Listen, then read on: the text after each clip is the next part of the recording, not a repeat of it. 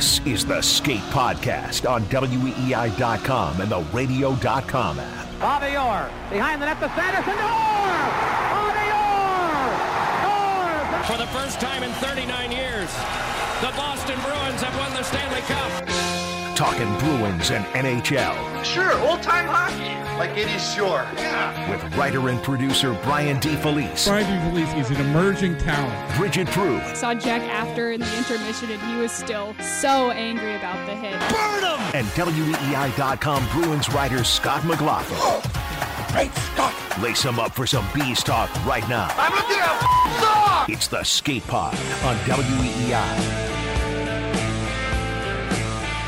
Welcome to the Skate Podcast, episode 46, Trade Deadline Edition. I'm Brian DeFelice, joined alongside Bridget Prue and Scott McLaughlin once again.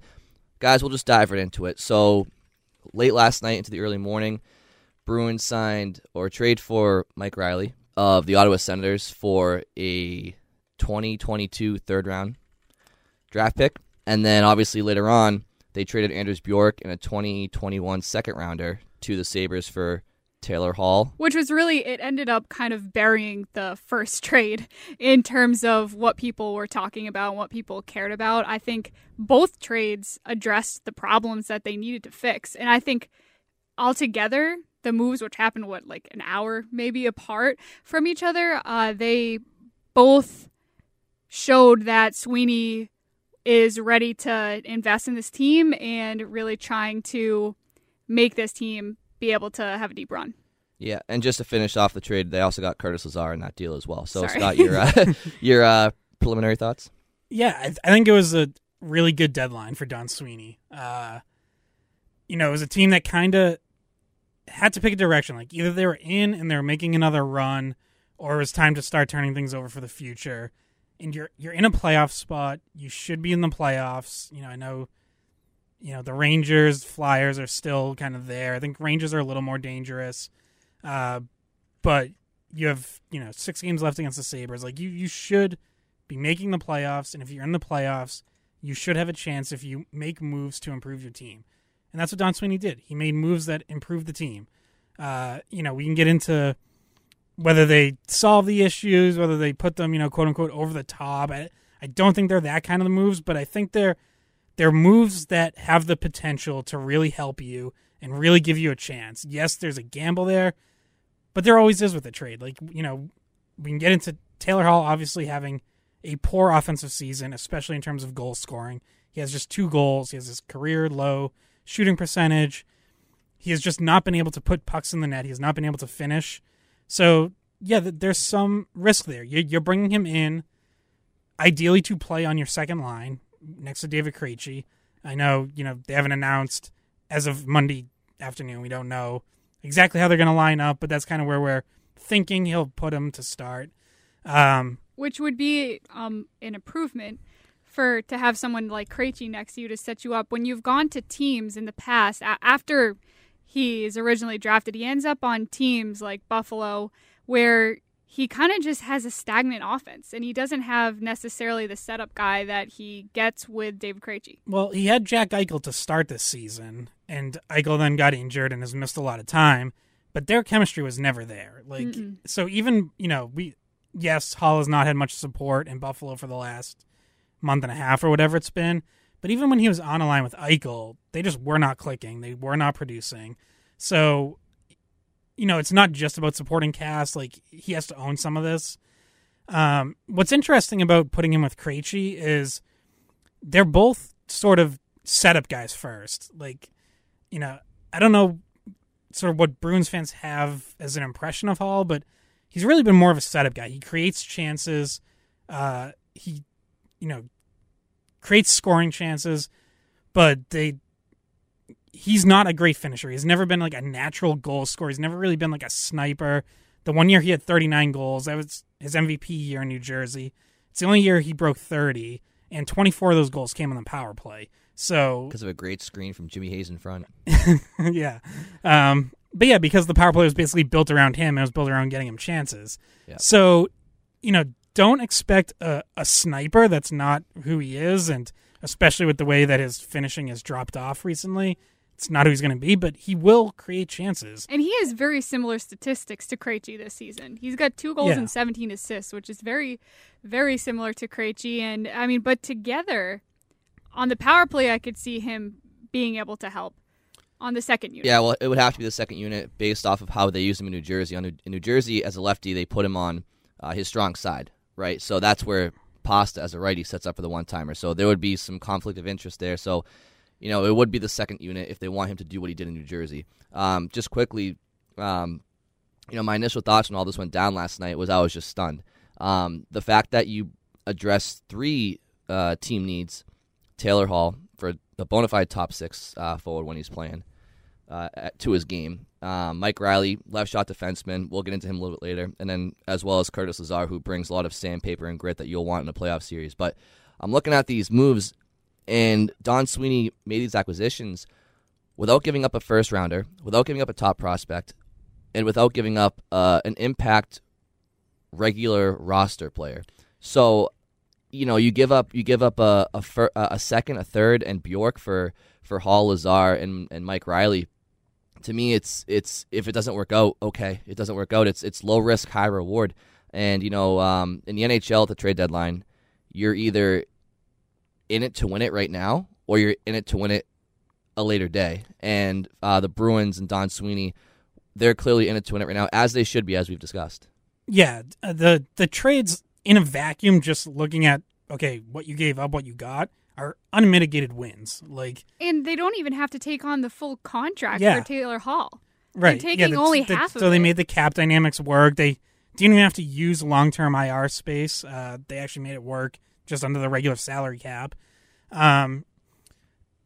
Yeah, so, look, I don't know if it makes them a Stanley Cup contender, but it gives guys reason to believe. It gives them, reason to look at and say, okay, we're going for it. Our general manager believes in us. He went out, got us help. Now let's go out there and make our playoff run. And you know who I think this helps most is Taylor Hall.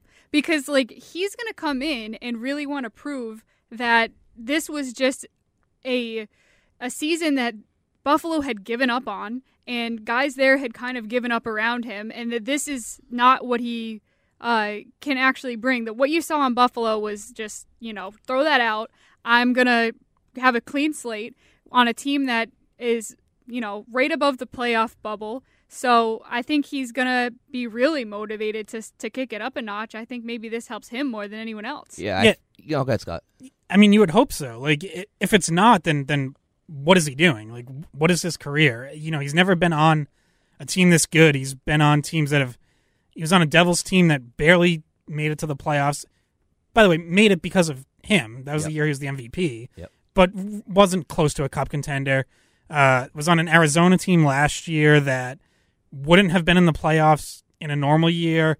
Got in because it expanded to 12 teams in the bubble.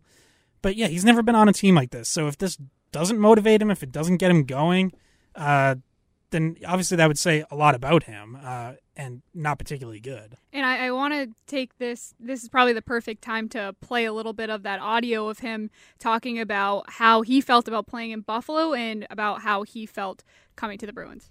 It was such a whirlwind of a year that, that just, it went pretty badly, obviously. We started off our first 10 games, we were about 500, and then we had the COVID outbreak, and we couldn't get our footing after that. And for myself, obviously, wasn't the season that I would have liked to have, not even close. So these last few days was, you do some soul searching, and you look back on what you could do better and look forward to the future. And obviously I'm so happy and excited to be a part of the Bruins, and I can't wait to play, and I can't wait to be a part of a group like that.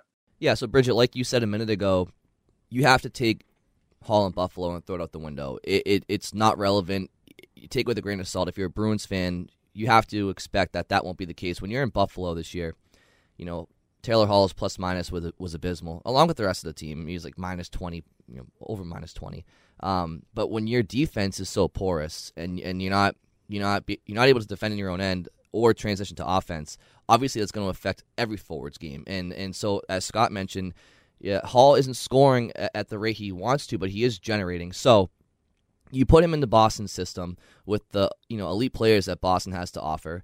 Krejci's probably not elite anymore, obviously, but he's certainly a very, very strong number 2 center, and Hall will get some ice time with the top guys at points as well. So I do wanted to transition to how Hall and Lazar, mainly Hall, will impact the forward group and what that will look like. So, I'll go first. Basically, I've talked about in the past how anytime the Bruins go on a cup run, you need 3 lines that can jump over the boards and score. And the acquisition of Taylor Hall specifically absolutely gives the Bruins that depth now, and everybody else is allowed to fall into place. No longer is Nick Ritchie going to be, and he's played well, but no longer is Nick Ritchie going to be asked to play, top 6 minutes, ideally. Craig Smith still may play top 6 minutes, but ideally, those guys can slide down to your third line. And when your third line, Craig Smith has 22 points on the year now. Nick Ritchie has 20. So when you have your third liners putting up those points, that's true scoring depth. I think Curtis Lazar, I don't know if you guys are familiar with him too much, but a few years ago when he was in Calgary, they played the Oilers in a Battle of Alberta playoff series. And Curtis Lazar was an absolute honey badger. He was running around like a chicken with his head cut off, and he was making an impact. He was finishing checks. He was getting in the face of the star players on Edmonton. And I believe Calgary won that series. And when you look at the teams that the Bruins are going to have to go through, like Washington with Garnett Hathaway and Tom Wilson, and the Islanders with Cal Clutterbuck and Matt Martin, and Casey Cizikas, and Tampa Bay with Barclay Goudreau and I think Paquette's gone actually now, but Yanni Gourde. These are players that Curtis Lazar will thrive going afterwards, and you put him on a fourth line with a Trent Frederick and then maybe a Sean Corrali. That's a pretty antagonizing fourth line. So everybody falls into place now. That's the kind of fourth line the Bruins are used to having, and on the teams that have made deep playoff runs, that's the way that fourth line is made up. Think about in 2011. They had Sean Thornton. They have, all of these grinders on the fourth line, and that's just kind of how they want that line to be built. Recently, with all the carousel of rotating rookies and inexperienced players that they've had up there, those were mostly speed guys, skill guys, and just Frederick, who actually wasn't even on the fourth line to begin the season and has been, cycled through the other lines. This is more the look that they have gone with in the past and had success with when it comes to the playoffs. Yeah, and Lazar has some offensive pop, too. 9 points this season, which isn't a lot, but if you look at the guys who have been on the Bruins' fourth line who have 3, 4, 5 points, guy has 5 goals so far, has a little bit of offensive talent, and like you mentioned, the way he plays, it helps bring some identity to that fourth line that we've talked about before that it hasn't really had this season, in part because guys like Corrali and Wagner, haven't really been playing the games that they've played in the past. They've rotated in all these different guys. Senyshyn, Bjork, Stanika. You just name any of the guys that have been in and out of the lineup, and they've all been cycling into that fourth line role, and no identity, as you said, was created, and this could give them a chance. Granted, Frederick needs to come back from his illness. You need to make sure Corrali stays consistent there in the center. Not that they really have a different option that they could go to there, but I think this means for Wagner, this might mean very limited playing time. Yeah, he's probably your 13th or 14th forward, which is kind of what he's been for a little bit here. I think he had a stretch of 5 straight healthy scratches. So, but he hasn't. I don't think he's really earned a regular role this season, and you're not going to get one given to you. So, and he's starting to try. He's getting the message. I mean, obviously their last game against Washington, which we won't even bother to talk about because their decor was literally not even dressed. He gets in a fight off the opening faceoff, so he knows that he has to. That's a telltale sign.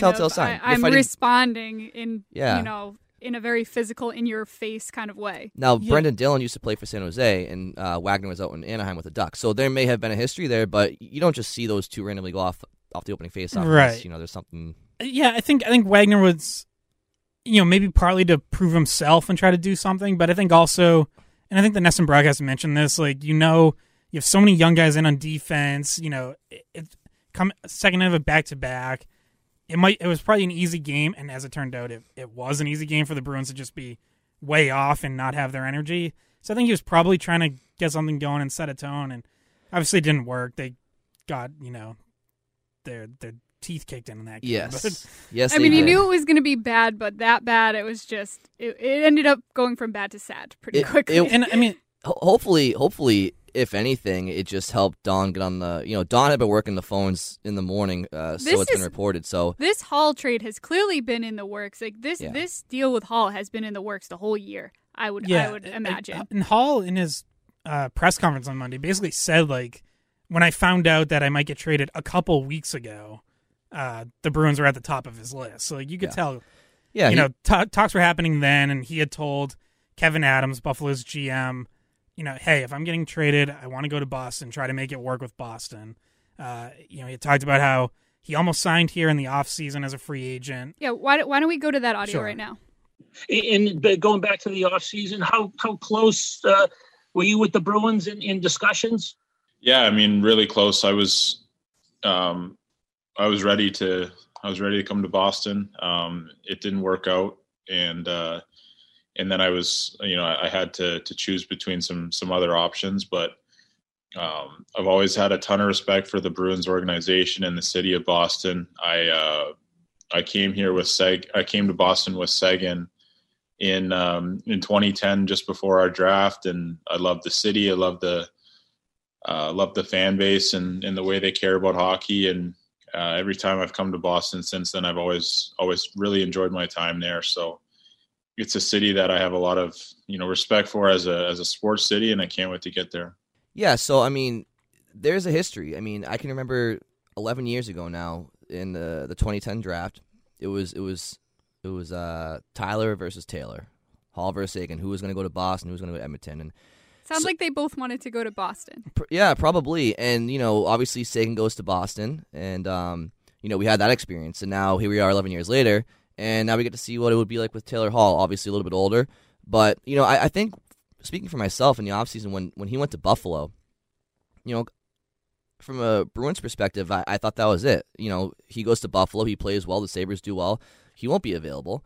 And the Bruins probably felt the same way as the year got underway. Obviously, that changed going forward as the season went along. But I don't think the Bruins anticipated Taylor Hall being available at the trade deadline. And I think somewhere along the way, that became a possibility. And, another guy that they got, Mike Riley. These are guys that, I didn't anticipate being available for the Bruins. But so when we're talking in the past about, potential deadline acquisitions, we're talking about Kyle Palmieri and, Goligoski and Ekholm and Edler and all these guys. Looking back at the conversations we had previous to this, the Goligoski move to sign him, I'm so glad. I prefer the Mike Riley move.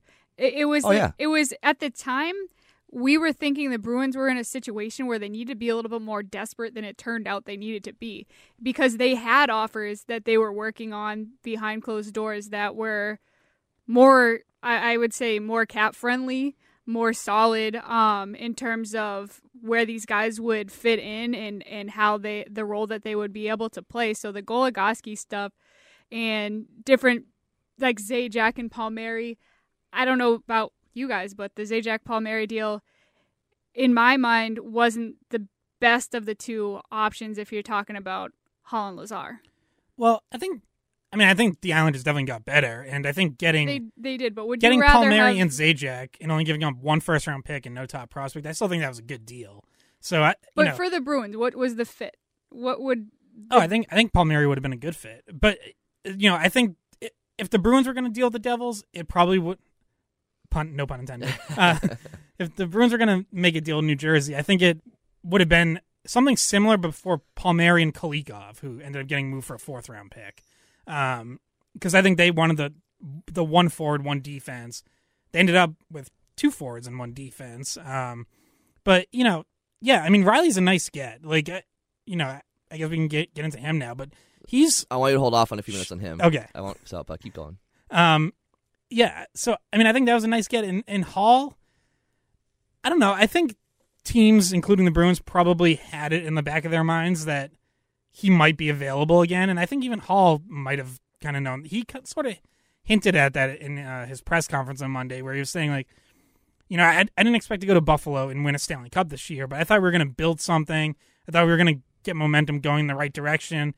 And he even mentioned, and then I thought, I'd have a decision around trade deadline if I wanted to stick here or if I was going to be available in a trade. So I think even in the back of his mind, he kind of knew, like, if this doesn't work out in Buffalo, I can just get moved to another team at the deadline. Well, I'm really surprised that Buffalo has had the year they've had because, they have pieces in place. I mean, you have Rasmus Dahlin, Jack Eichel, Sam Reinhart. But they ruin all their young defensemen. I know, but what I'm saying is, Ristolainen's there too. Montour. But what I'm saying is Taylor Hall looked at them in the offseason and probably said to himself, okay, this is a team that's kind of on the rise towards playoffs, right? And so, and also, Bridget and I were talking before we started recording. It sounds like, based off of Hall's comments to the media, that in the offseason, Boston was his first choice. But maybe you can explain why they never ended up coming to fruition. And because he commented that he ended up choosing between other teams that didn't work out. Yeah. Maybe you can enlighten us on why. But it sounds like in a perfect world, he would have wanted to go to Boston over Buffalo. I think the Bruins just weren't going to go high enough to make it, maybe he would have gone, so he signs 1 year, $8 million with Buffalo. Maybe he would have done $7 million with Boston. But I don't think they went that high. I think if they made, I don't know if they officially made an offer or not, but I think their talks were probably for something less than that. It was probably like, hey, if your cost comes down and, you just want to go to a good team, we're here. But the Bruins weren't going to be the top bidder. So I think he was probably hoping that their price came up a little bit. They probably both agreed, like, hey, we're not really particularly close in terms of the financial value of this deal. Mm-hmm. And so then he looked at other options, and he took, Buffalo was probably the most he was going to get for 1 year. And the big multi-year deal wasn't out there for him. We know flat cap, teams are up against it, all that. So he probably figured, I'll get the money for 1 year. He probably looked at Buffalo. Even beyond the rest of the roster, he probably thought, I'm playing with Jack Eichel, I'm going to put up numbers. Bingo. And obviously it didn't work out, but I think he thought, like, okay, even if I'm not going to make a playoff run, even if this isn't going to be my cup run season, I'll put up numbers and I'll be able to cash in next year. Yeah. Or if things go south, I get moved at the deadline. So that's what ended up happening. So I think it's, Hall's in Boston now. Okay, so I think listeners now want to hear from us. How does this affect the team, right? So what can the Bruins lineup when healthy tend to look like? I think that's a lot of people are trying to figure out, okay, is it with Krejci, is it with Bergeron, is it a third line with Coyle? What could their lineup look like? And, you guys brought up Palmieri earlier. I was cool with getting Palmieri for the right price, but the itch that he did not scratch for me was that there's a lack of speed with Palmieri. And I didn't think the Bruins needed to have anybody else that was Krejci speed. Like I think the Bruins needed to get some more speed in their lineup. Marchand can skate, Pasta can skate. Ritchie's not the fleetest of foot. Krejci's not the fleetest of foot in their top six. So like they needed some infusion of speed, obviously. And I think Hall brings that. So I want to throw a few potential combinations at you guys and get your feedback. All right. So there's the Brian billboard or whatever it's called, draft board, whatever you want to call it, lineup board. So I have Marchand with Bergeron and Pastrnak. Okay, this is preliminary. Like we can go back and forth, but these are the initial combos that came to my head. So you want to call it the perfection line? Keep them there. Okay. Hall on the left, Krejci in the center. Put DeBrusk on his offside on the right. Ritchie on the left, Coyle at center, Smith on the right. Frederick on the left, Corrali at center, Lazar on the right.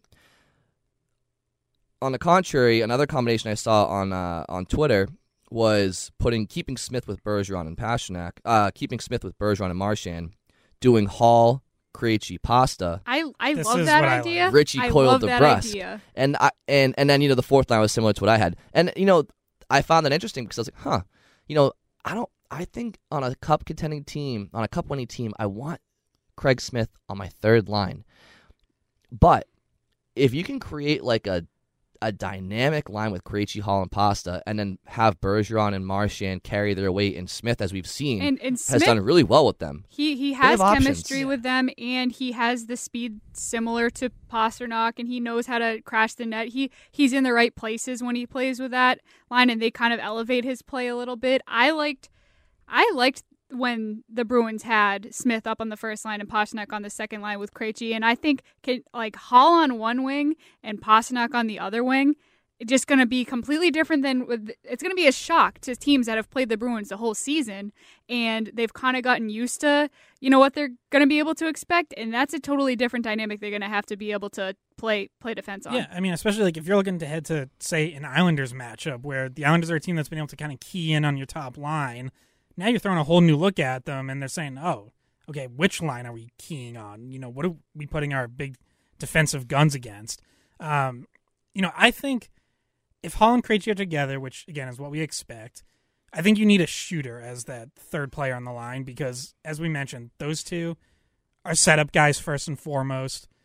They're not snipers. So I want to get the goal scorer who's going to finish off the chances that they're creating. Obviously, Pastrnak is the best you have in that category.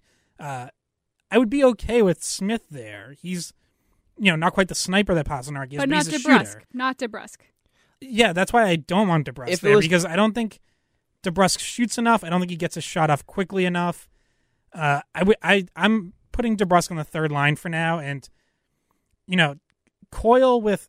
So I guess in my world, with Bridget I'm putting Smith on the top line because that's worked. I'm going with the loaded up second line that gives teams a different look, and then Coyle with Ritchie and DeBrusk, whoever's on left or right. Now that's a line that's going to need to find some chemistry because I think Coyle and Ritchie in the past haven't really clicked. Coyle and DeBrusk haven't really clicked. So there's some work that's going to be required there, and that might not be how it ends up. We'll see how long of a run they get, but that's kind of where I feel like that's where those guys need to be. Like, sorry, DeBrusk, you haven't played well enough to earn your way back up to a top two line. Ritchie, you've played pretty well, but third line is probably really where he should be on a team that's going to make a deep run. And there's also guys that Cassidy's going to slot in. If DeBrusk isn't working, say he is on that third line with Coyle. If DeBrusk isn't working, Coleman is somebody that I think that he might try there just to see if the speed factor that he can get with him. And by the way, Coleman in the games that he's played has really shown his offensive ability in terms of how much he is aggressive when it comes to his offense. So I think maybe you see Coleman up there. There's maybe Frederick even. I like Coleman as a player. I think he works his ass off. Personally, I don't see him cracking the top 9 unless Cassidy tries to send somebody in the top 9 a message. It could happen with DeBrusk. Or there's severe injuries. I know, but when you have a Stanley Cup on the line, you're going to want to put your best players. And I'm more talking about this is something they would try out before they end up in the playoffs. And granted, that's assuming they aren't right up against it in a dogfight at the end of the season. And to the point we're making, like, Cassidy's going to have some patience with these new combinations, whatever they are. So figure out what you want to have, figure out what you think is going to work best, and then don't overreact if it doesn't work right away. Whether it's Hall with Krejci or a new look third line or whatever it is, in general, Cassidy has not always been the most patient when it comes to keeping lines together or giving them time to figure it out. And yes, I know as we've mentioned, we're in the stretch run. It's crunch time. There's not a ton of time, but you're going to have to give it more than 2 games and then be like, oh, well, Krejci and Hall doesn't work together. So the alternative lineup that you guys seem to be in favor of with Smith in the top line, Krejci with Hall and Pastrnak, DeBrusk in the third line. Here are my reservations about that. Number one, the Jake DeBrusk of 2018, he did shoot the puck a lot, and that's his ceiling, that's his potential. So if he's playing to his capabilities, he can be that shooter. Now, I understand how he's played this year. I've been the first one to knock him. I'm just saying, he seems to slowly but surely starting to get a little bit more confidence, and I wonder if Taylor Hall's speed on the left side of Krejci and him on the line in general can really help DeBrusk get to that level he's supposed to be at. My other reservation, is it me? I'm not really seeing dynamic chemistry between Pasta and Krejci. Oh no, definitely. So everybody always talks about how they're countrymen, and look, there was a stretch a year or two ago when Bergeron went down for a month, and Krejci was with Pasta and Marchand, and Krejci did really well. But when there's no Marchand in that mix and it's just them two, I don't know how much Pasta and Krejci work well together, despite their obvious skill and they are countrymen. So like, and if they do go with Bergeron, Marchand, and Smith, Hall, Krejci, Pasta, yes, you can always put Pasta with the first line when you need him to in big moments. So that's not a big deal. I just don't know. And what you said, Scott, I don't know about DeBrusk, Ritchie, and Coyle. So, look, there's going to be some tinkering, and it's what you see on Tuesday if they're all in the lineup. I'm sure Cassie will get some different looks and see what's what and talk to his players and see how everybody's feeling about things. But, the point is ultimately you're going to have 9 forwards in your top 3 lines that can score. And it's a great problem to have right now, and it's a problem that they had prior to the deadline, but for different reasons. They didn't have the scoring depth. Can we look forward a little bit to the Bruins' schedule this week? So Tuesday they play Buffalo. So I have to assume Bjork hasn't even left town. He's just chilling here. And then I didn't even think about that. And then I don't know if Hall and Lazar are traveling on the team with the team. No, they're driving. They're driving. They're That's driving right. themselves separately. Yes. So they're gonna end up playing each other the very first game after being traded, and that should be a good time for Cassidy to try out what he wants to try out. Maybe even start with a more experimental look at the lineup. So maybe try what we like, Pasta on the second line. But that's the easiest game they have this week, because then they head Thursday and Friday. They play the Islanders at home, and then Sunday they have Washington at noon. So those 3 games are going to be the real test to the Bruins and needing to get some defense back. Now, I have a question. Maybe, Scott, you know the answer to. Riley's coming from the Canada, not bubble, but the Canadian division. He has to come across the border. What is the time period he has to quarantine, or the amount of negative tests he has to get? It's nothing, because he's also driving. He said he was driving. Yeah, he said he was driving himself from Ottawa.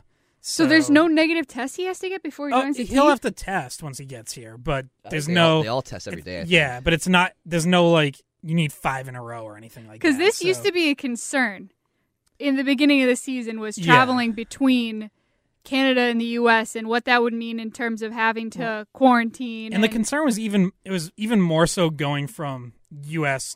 to Canada. Like Ryan Zingle, when he got traded from Carolina to Ottawa, had to sit like 2 weeks. I think the Canadian government eventually eased that down to 1 week, or might have even been 5 days or something. But yeah, driving helps eliminate a lot of those obstacles. So that's... Everyone's getting in their cars for their 6 or 7 hour drive or whatever it is. Ottawa, so, I think that's like 6.5 hours. I did that once really? way Only back in the day. 6.5? Yeah, I 6.5 or 7. I was thinking 8. So Bridget brings up Mike Riley. Let's talk about him for a cup of coffee here. Last game the Bruins lost 8-1 to the Capitals with the U18 junior Bruins lineup on defense. So let's talk about the NHL Bruins defense lineup when they're healthy with Mike Riley in the mix, okay? And you guys can talk a little about Riley and what you know about him, and we'll go from there. So, again, Coach DeFelice's defense pairings, when healthy, Grzelcyk McAvoy, Riley Carlo, Lozon Miller. So, is that... And actually, we've been neglecting... Nothing's happened in the last half hour, right? No. Trade-wise? Okay. I've had Twitter up. We are past the trade deadline.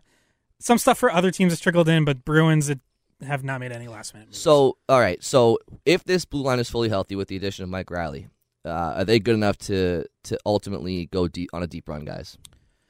If everything clicks, yes. That's obviously a big if, but that's how it works when you make deadline deals. Look, would it have been great if they got Matthias Ekholm instead? Sure, but he wasn't available. Turned out. The Predators ended up in playoff way. position. They didn't trade anyone, much less Ekholm. I think, Grzelcyk McAvoy is a legit top pairing. They've been dominant when they've been together. I think Carlo works better with a puck mover, which is why I was concerned if you didn't do anything and you were going to have to try out like Lowe's on Carlo. I just don't think they're really a good match for each other. So Riley is that puck mover. He's a good skater. He's good on breakouts. Good size. He's good in transition. He can create some offense. 19 assists on the season. which I think would be second most points by a Bruins defenseman this season. And he's only 27. I mean, he's young. He's got good size. Can skate well, like you said, move the puck. So. Yeah, he's really started to find his game over the last couple of years. He's not a shutdown defenseman. He's not. So he's not Ekholm in that way. He's not the great two-way player. But they don't need him to be because again, you have McAvoy and Carlo. And that's why if you put him with Carlo, like Carlo's that safety net. So I think that's a good pairing. Healthy Carlo. I think Riley can handle those minutes, and I would trust Riley, especially once he gets his feet under him here. I think I would trust him more with those kind of minutes than Lauzon or whoever else they would move up in the lineup. Let's not forget, Zaboral has been in the lineup for the second most games of any guy on the Bruins. That might start changing. And in your pairings, Zaboral is out. He's out. He's out. He's getting the axe. So for me. and it's a no for me, dog. So that's just something I think of when I look at that. Well, the reason pairing. I nix him, Bridget, is because I think it's not. There's still some time for Zaboral to learn from the press box now that he's with the big club. But I really like the idea of Lauzon and Miller on that third pairing. Two big boys. They get physical. They defend well. Lauzon really seems to thrive, play his best when he's with Miller because of the leadership he brings and the communication on the ice that he offers and the toughness he brings. So, and I think that Lauzon is much better against other teams' third and fourth lines than top lines. And so, for different reasons, I like all these pairings. McAvoy and Grzelcyk, they have familiarity with each other. They can both skate and move the puck well and defend well. Carlo, obviously, Riley's not the same player as Torrey Krug, but in the same way that they can both move the puck. Like you said, Scott, Carlo works well the puck mover. And then you have that shutdown and puck mover defenseman together on a second pairing. And then your third pairing is just a brute force of two tough combatants that can shut down and play rough hockey. The biggest concern for me is their health. It's like somebody brought up the other day, the Capitals and the Islanders, they have had very, very little to no injuries on the back end. And I'm watching the Bruins. Literally, the Bruins dress six defensemen against the Capitals. And McAvoy should be back any day now. I think the same with Grzelcyk. Miller is obviously out for minutes. Maintenance, whatever you want to call it. He's back Tuesday, though. Yeah. I think Miller's only going to sit on back-to-backs.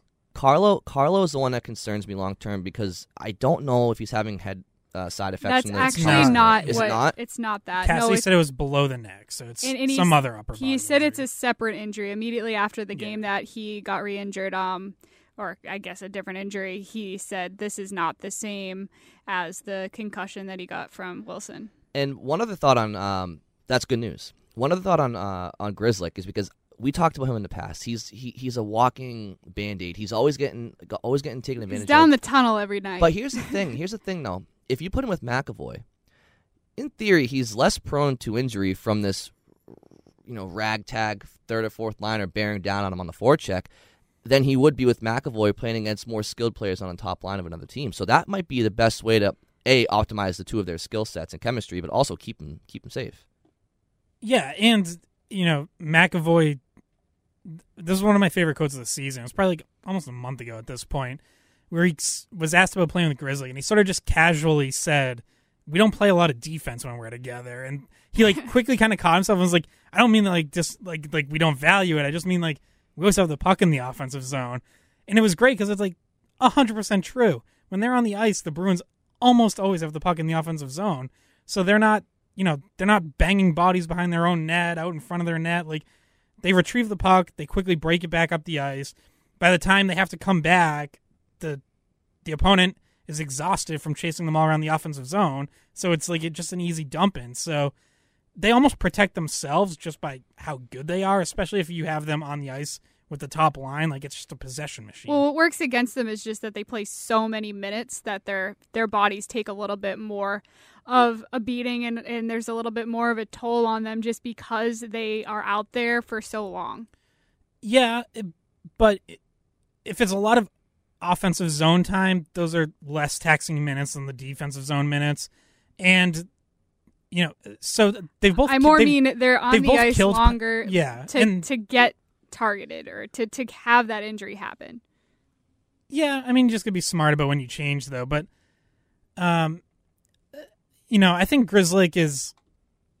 Look, he's a smaller guy. He's going to get banged up pretty much no matter what. and you just have to hope that he's smart enough to avoid the brunt of the hit. Look, the one the other night that knocked him out for a couple games now, and we'll see if it's any more, was just like a total freak play. Like it was kind of like an accidental elbow to the head. It looked like. So, it wasn't like he got hammered or anything. It wasn't like he was in a vulnerable position. He kind of just went in, two guys bumped, and the way, I think they were playing the Flyers that game, the way the player sort of just like turned, kind of just accidentally caught him. So some of that's bad luck. Like it's not a play you can really do much about. Like if a guy happens to spin off you and accidentally catches you with an elbow, it's all right. Like, that's not like you had a target on your back or you're in a vulnerable position or anything like that. So let me pose this to you guys because we have about 20 minutes left, a little bit less probably. And so the Bruins have had their issues this year offensively, and they've had injuries on the back end, but they're still there. They still have, a 4-point cushion on the Rangers with games in hand and a lot of games coming up against Buffalo down the stretch. Barring a 2011 Red Sox beer and chicken collapse, the Bruins should be well on the way to the playoffs. And you have a lot of star power on this team now. So Taylor Hall comes in. If he can start to get ignited with the roster around him and the defensively sound system that leads to offense in theory when players are going well, he should really produce well. That'll get David Krejci naturally going because we assume they'll be together. And if Jake DeBrusk, can start to find his game where he's been invisible all year and you add Taylor Hall, the Bruins could be very scary. So, and also, you brought up Scott, Curtis Lazar, he's sneaky good offensively or has some sneaky offense. He's also very good defensively sound. And like I said to start the podcast, if you're not going to be very familiar with him, most likely for Bruins fans, go back on YouTube and just type in Curtis Lazar so you can get familiar with the way he plays. You're going to like him, and he's going to make an impact on their bottom six, most likely their fourth line. Also, if you just want a good laugh, yeah. I retweeted this on my Twitter account. Connor Ryan tweeted it out. When Ottawa's having the whole like hamburger thing with Craig Anderson? Andrew Hammond, I think. Oh, it was like the goalie. Yeah, that's right. Yeah, he got like super hot for like a couple months. Yeah. Oddly, it was like 10-0 that he just never played again. Yeah, it was a game against the Bruins. So fans in Ottawa started like throwing hamburgers on the ice for him and stuff. And Curtis Lazar just picked one up and started eating it. So here's my question, Bridget. We'll start with you. Okay. With these new additions, if the Bruins can play to their potential and stay healthy, the most important thing. By the way, just to throw this in, one of the late deals that was made, the Capitals got Anthony Mantha from the Red Wings. So that's a big one. That's significant. I did not know that. That's huge. Yeah. He was an all-star very recently. Yeah. Well, so now I'm going to put Bridget on the spot with that news because we just found out Okay, well, that does change things. So, and I think that makes me feel like Capitals Islanders you're not catching. No, it's not about catching them. Just like when the playoffs begin and all the cards are on the table and it's a new season, if all these teams are playing well, looking at each team's depth, where do the Bruins now stand in the East Power Rankings if the playoffs were to start today? In the East Power Rankings, I think they moved past Pittsburgh. I think Pittsburgh did they do anything? They got Jeff Carter. Jeff Carter. I don't think of Jeff Carter. Really. Exactly. Hey, if it was 2013, it's a big move. Exactly, which we're well removed from that part of his career. But I think the Bruins have made moves that get them past the Penguins. Just question still. The Capitals, like we mentioned, are so healthy, and they have such a good defensive core. They have such a powerful first line and power play. I still see the Bruins struggling in the playoffs against the Capitals.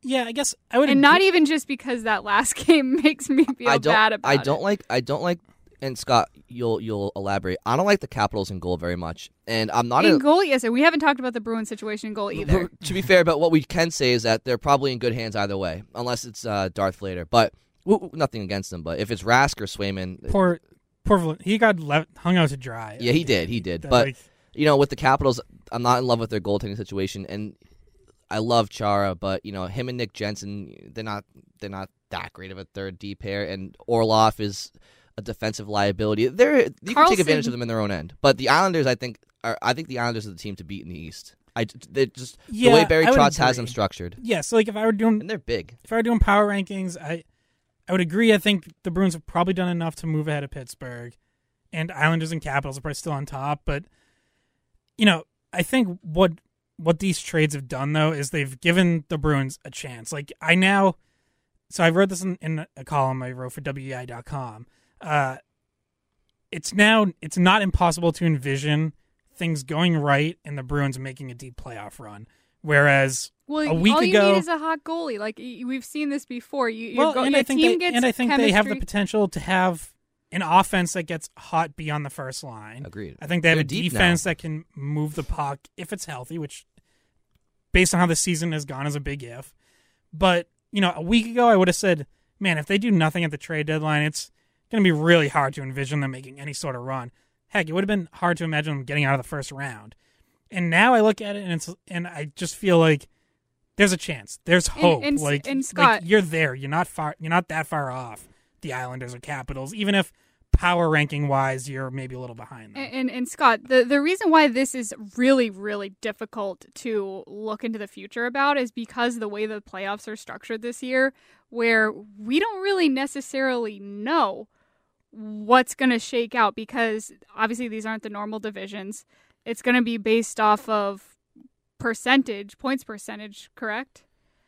Yeah, well, so, assuming everyone plays the 56 games, and you can just go by points. And then everyone's got to get out of their division first, so you got to get through, you're going to have to get through 2 of the 3 of Islanders, Capitals, Penguins.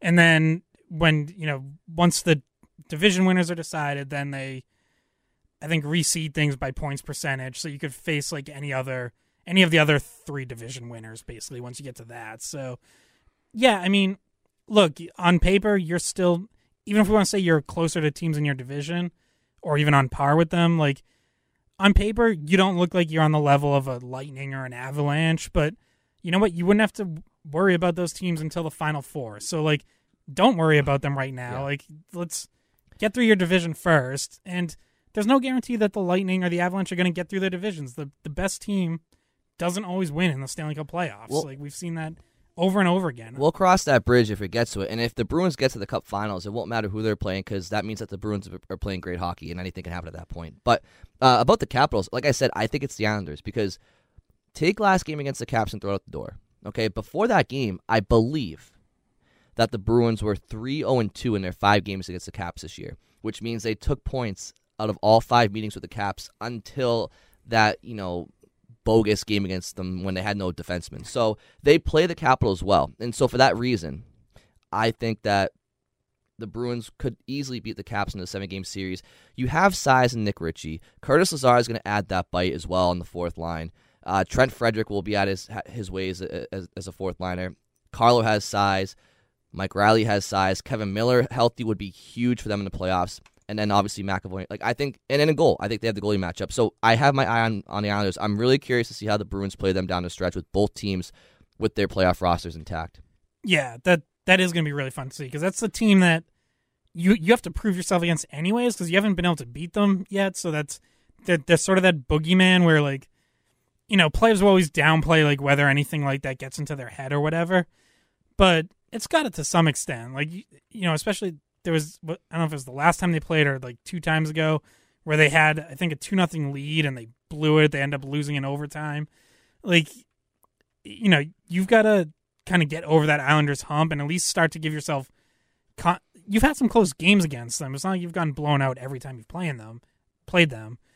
But to get over that hump and beat them is going to be important to do at some point down the stretch here. So one final note before we go, and I want you guys' take on this too. I'd be remiss if we didn't mention Don Sweeney much today.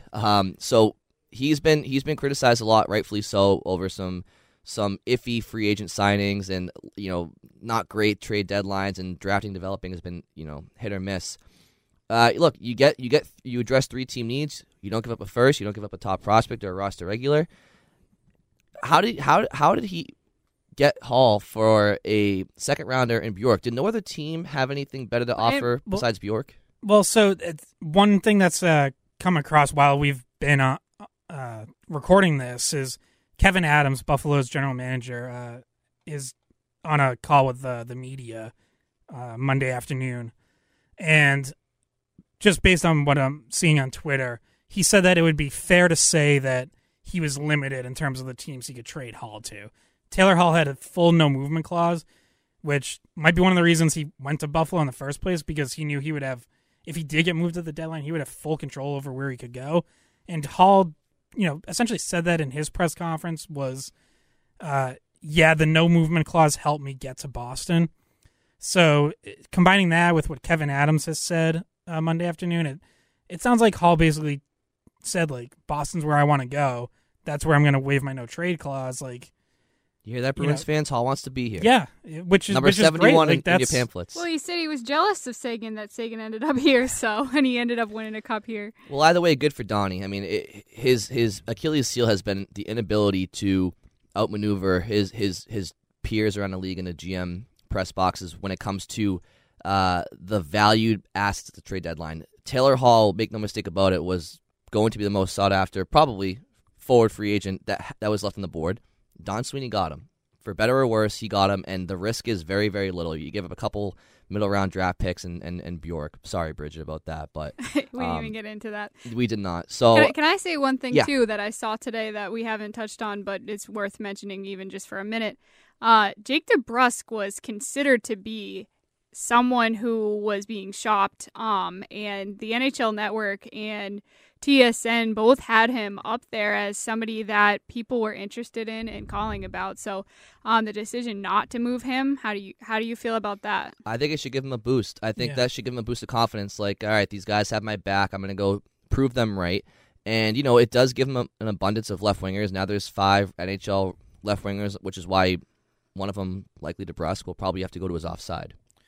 Yeah, you're right. It should give him some confidence. Take a lot of doubt or worry out of his mind.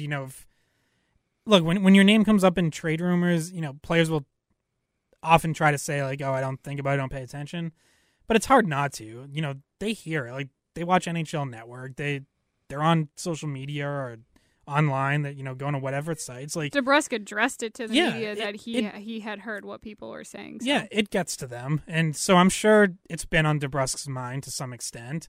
And so, maybe he now has peace of mind, and hopefully that helps him and gets him straightened out and focused for the rest of the year. Another tiny little point that I wanted to make was I noticed something was going on with Bjork yesterday before the Washington Capitals game, because he came out. He was in, like, the best mood I've ever seen him in the tunnel, just, like, messing around with Marchand, smiling away. Comes out, takes warm-ups.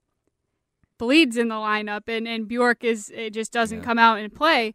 And I'm thinking to myself, like, okay. And he's been a scratch the past few games, which isn't unusual, but it was a lingering thought in the back of my mind, like, this could be, him getting told, hey, we actually have made a deal where you're going to end up going to Buffalo, which probably the worst case scenario for him, thinking he's going to be able to play on another playoff team, and then now he's going to go into that situation, and Lord knows what his future will be like there. Well, his approach has to be, I'm going to a situation where now I'm going to play more and play regularly, and he has a chance to prove myself, and he has a chance to show what I can do with regular playing time and a bigger opportunity. So, it stinks. Obviously, anyone would rather be on a playoff team than, the team with the worst record in the league.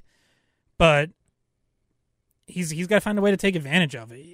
It's I like Anders Bjork as a person. He's always been a good interview. Like, I hope it works out well for him. And he, when he was in college, won the I'm blanking on what it's called, but it's like the humanitarian award for the most public service when he was a college athlete. And he's a good person. He deserves to get his chance, and he's got a good head on his shoulders. So hopefully he ends up making the best of the opportunity in a bad situation for him. Yeah, he's well liked in the Bruins locker room. He works hard, and look, I think it's a compliment to Anders Bjork that he's being traded. It's not so much the Bruins are giving up on him; it's that he was an asset for them that was able to bring in Taylor Hall. He had value, and that's when you're a player. Like, that's a double-edged sword. It's like, if they didn't value him, he would still be here in and out of the lineup. Like, and so he's going to a situation where I think he has a history with Buffalo's coach from the U.S. program or whatever, and he can get a chance to show himself in a regular role in Buffalo, and I hope he does well. So with that said... Wait, may I squeeze in one final point? Because I'm getting them all in at the end here. Just because Curtis Lazar has been kind of the third person talked about in this situation, it's important to mention he was once a number 17 overall pick. He can play. In 2013. He was a number 17 overall pick, and that's kind of been something that's been looked over a little bit. So if that gives anybody a little bit more hope and gives them a little bit better idea of what he could be like. The Bruins picked up 2 first-round picks for a second-round pick in Bjork, so that's what the deal ended up being. Yeah, Lazar can play. That's why I said, don't sleep on him. Go research his highlights. He works hard, doesn't take a shift off. So Scott's got to get out of here. Don Sweeney's speaking at 3:55. So just to recap before we go, Bruins get Mike Riley, defenseman, for 2022 third-rounder. They get Taylor Hall and Curtis Lazar for Anders Bjork and a 2021 second-rounder. Thanks for listening to the Skate Pod. We'll talk to you guys next week.